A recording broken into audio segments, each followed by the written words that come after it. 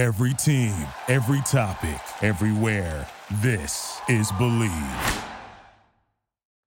How you doing, guys? This is Jay Graham here from Believe in Tennessee, talking about all things Tennessee football, guys.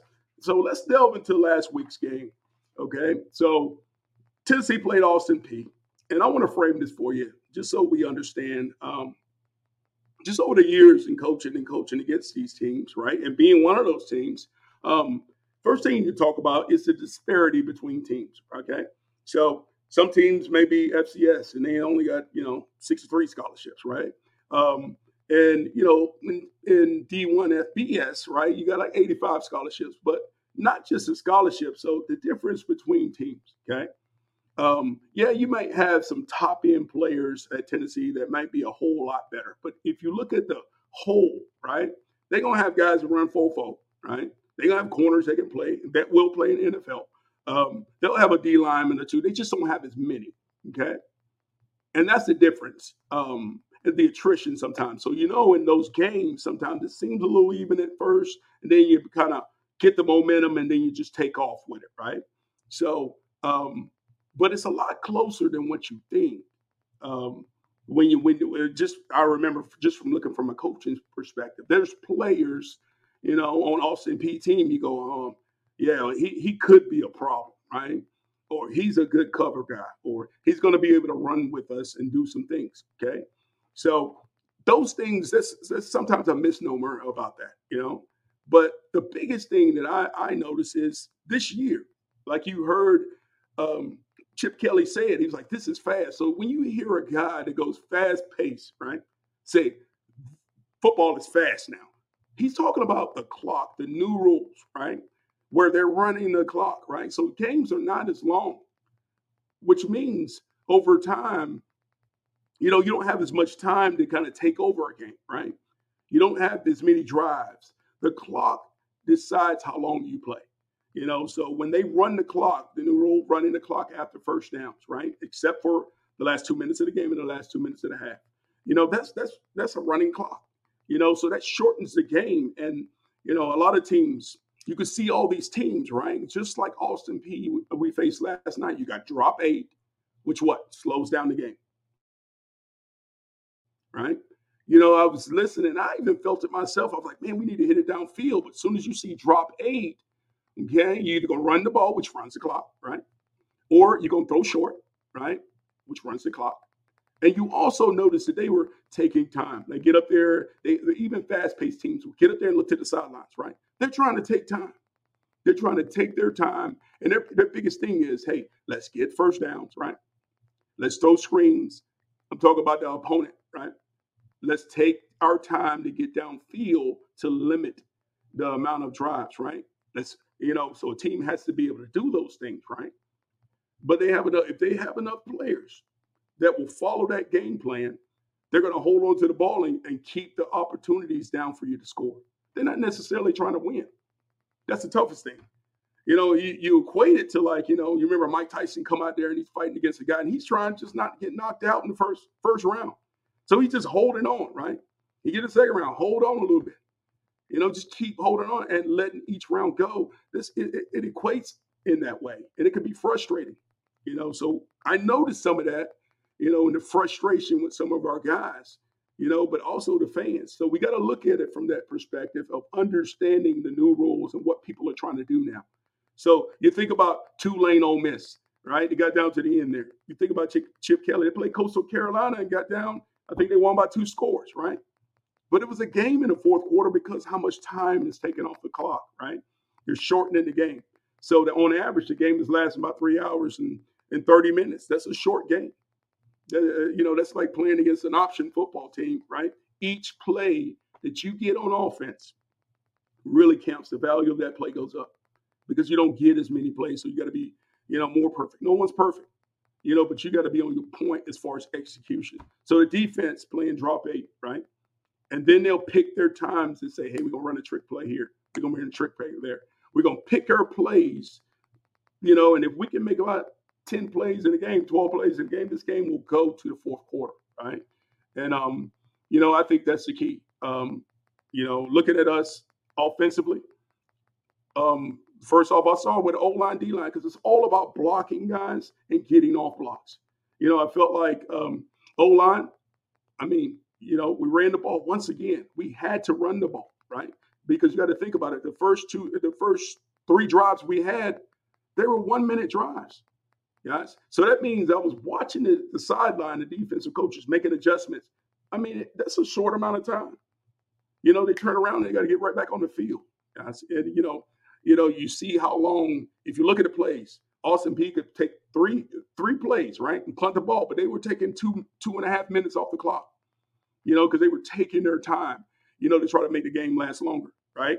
And the longer they can last at this score, right, they're not going to get, blown out in the football game. It's not going to get out of hand, So, I just noticed that how much time it was taking for us to operate on offense and them to operate on offense. So, I think once we established the run, right, because when they're backing out of their drop eight, finding those runs right there gets a little hard. They get the 3 down. Right, you got the nose tackle right over the center, right, so they can bring those little pressures, those little stunts, right, to make it hard. So they were able to get some pressure and play loose and make our line or bigger guys try to run out to get to them, and they were edge pressure on one side or the other. So that made it tough at times, But I thought offensive line, we did a good job. Defensive line. At times, I thought we got frustrated, right? I thought at times, we tried to get off blocks a little early because they were taking their time with some of the runs and the quarterback pulls, right? And, I'm sure, we got it under wraps. We made some big plays on the defensive front. Don't forget how much better we've gotten up there as far as getting off and, striking guys and not letting the linemen get into their combination blocks. We've gotten so much better with that. But this was a different animal I think they faced. Getting unbalanced. They showed so many different formations, and our defense did a great job of adjusting. It's just at times the numbers got us. When the quarterback was pulling, one of the explosive plays, quarterback pulled the ball. He pulled the ball, he ran for an explosive play. They threw screens. They threw screens the whole time. That's just an extension of the run game. They were trying to find ways to create the numbers, and it don't matter. You may have the best players in the world, but if you get 9 guys on their football team, on some of the plays, they had 9 guys on the screen out, and you got 6 guys in that area. That gets a little tough because you got to make that play now, or else you're gonna get outnumbered and they can find big plays. So I know we had some frustration. Tennessee fans were like, and I was like, hey, let's go blow them out. Let's get it done right now. Let's put up 60, but the time doesn't allow you to do that if someone's going to slow the game down. So that's the thing that I noticed. So you go back and look at all these games that are being played now and how close they are. You can go back and look at that. Like I said, Tulane, Ole Miss, same scheme, same way they played it. UT Martin played number 1 Georgia, right? It ended up getting out of hand there at the end. But once again, Austin Peay, Scotty Walden, he knows offensive football. Jason Simpson over there at Tennessee Martin, they understand offensive football. He is really good at it. So slowing down that game and picking the plays that can take advantage of a defense is something they're good at doing. So those are the things that you notice. And special teams becoming very important because the field position in these situations are key. So I thought our field position was really good. They muffed the punt, right? And people don't understand when a punter muffs a punt and you coaching it, because I coached special teams. That was one of the things that I did for a very long time with special team coordinator. It was so difficult to teach guys to cover all the way to the punt returner because you never know when he's going to drop it. So that was a great job right there. Our guys covered all the way to his face and ensured and made sure he caught that ball. So when the punt returner for Austin Peay dropped the ball, we were able to get on that ball right away. Those are things that I noticed that talk about. That's the discipline of playing special teams. And that's why it's important. We kick the ball well. I think sometimes we should cover a punt and cover a kick. We kick it out the end zone, but those are lost yards, and if we can tackle them inside the 20, I think sometimes that's good to do, Maybe not in that situation, because you do have to look at, hey, how many situations I put our players in that, injuries can become a factor, So when we go into this type of game, we want to protect the football. You want to be able to develop and throw the football and do all these things and run the football well and operate offensively. But defensively, we want to be able to get better, find out our blind spots. What are the things we got to get better at? And I think we did that. I saw the adjustments. You can see in the run game, we adjusted the pulling linemen, right, to get the numbers, because they were in that off. You got to think about when they're in drop 8, the second level is so far away, and they only got a 3D lineman up there that are slanting and moving. It was great to see offensively how we adjusted the game. You think about a quarterback. Joe Milton is a really good quarterback, really good. And on a frustrating night, he wasn't frustrated. I was just watching that, and he took what was there. And that's the thing that you want your quarterback to do. Yes, we want him to hit the hash read. Yeah, we want him to hit the slant. Yes, I understand that, but you got to master the little things. He was hitting checkdowns. He was hitting the screen game, right? He read it to perfection. He operated like a quarterback should. It's like some nights Michael Jordan wanted to score, 60 points. He don't do that, right? Because they double cover. He passes the ball. He does the things he's supposed to do. He rebounds the ball, right? There's a lot of things that go into playing quarterback is all I'm saying. And it really looked like he operated and did those things well. Yes, there's the things that happen on third down, right? That's the situational football you develop in the game too. Because yes, you could try to practice it, you could try to scrimmage it, but there's nothing like those game situations to get that experience, right? And it's not just the quarterback; it's the receivers running the right routes. It's breaking at the right angle.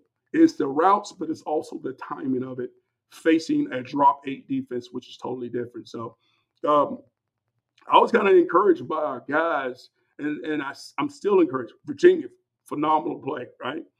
The next game, it's not just about the score. It's about when they face that adversity of a totally different scheme, how did they go about their way? Did they stay and stick to what they do, right? And I thought we did a great job of sticking to what we do, adjusting enough to finish the game and play well. So I think we're going to learn from this. I promise you this. Next week you ain't gonna get drop 8. You're gonna get some other stuff. But I was pleasantly surprised by our poise, our patience, our discipline, and how well we played the game. Sure, like to have a lot of plays. Ramel had a fumble right there. He had a fumble on the screen. But you got to understand, we're learning that the blocker right there can't stop. He got to keep blocking that cornerback so the cornerback can't retrace.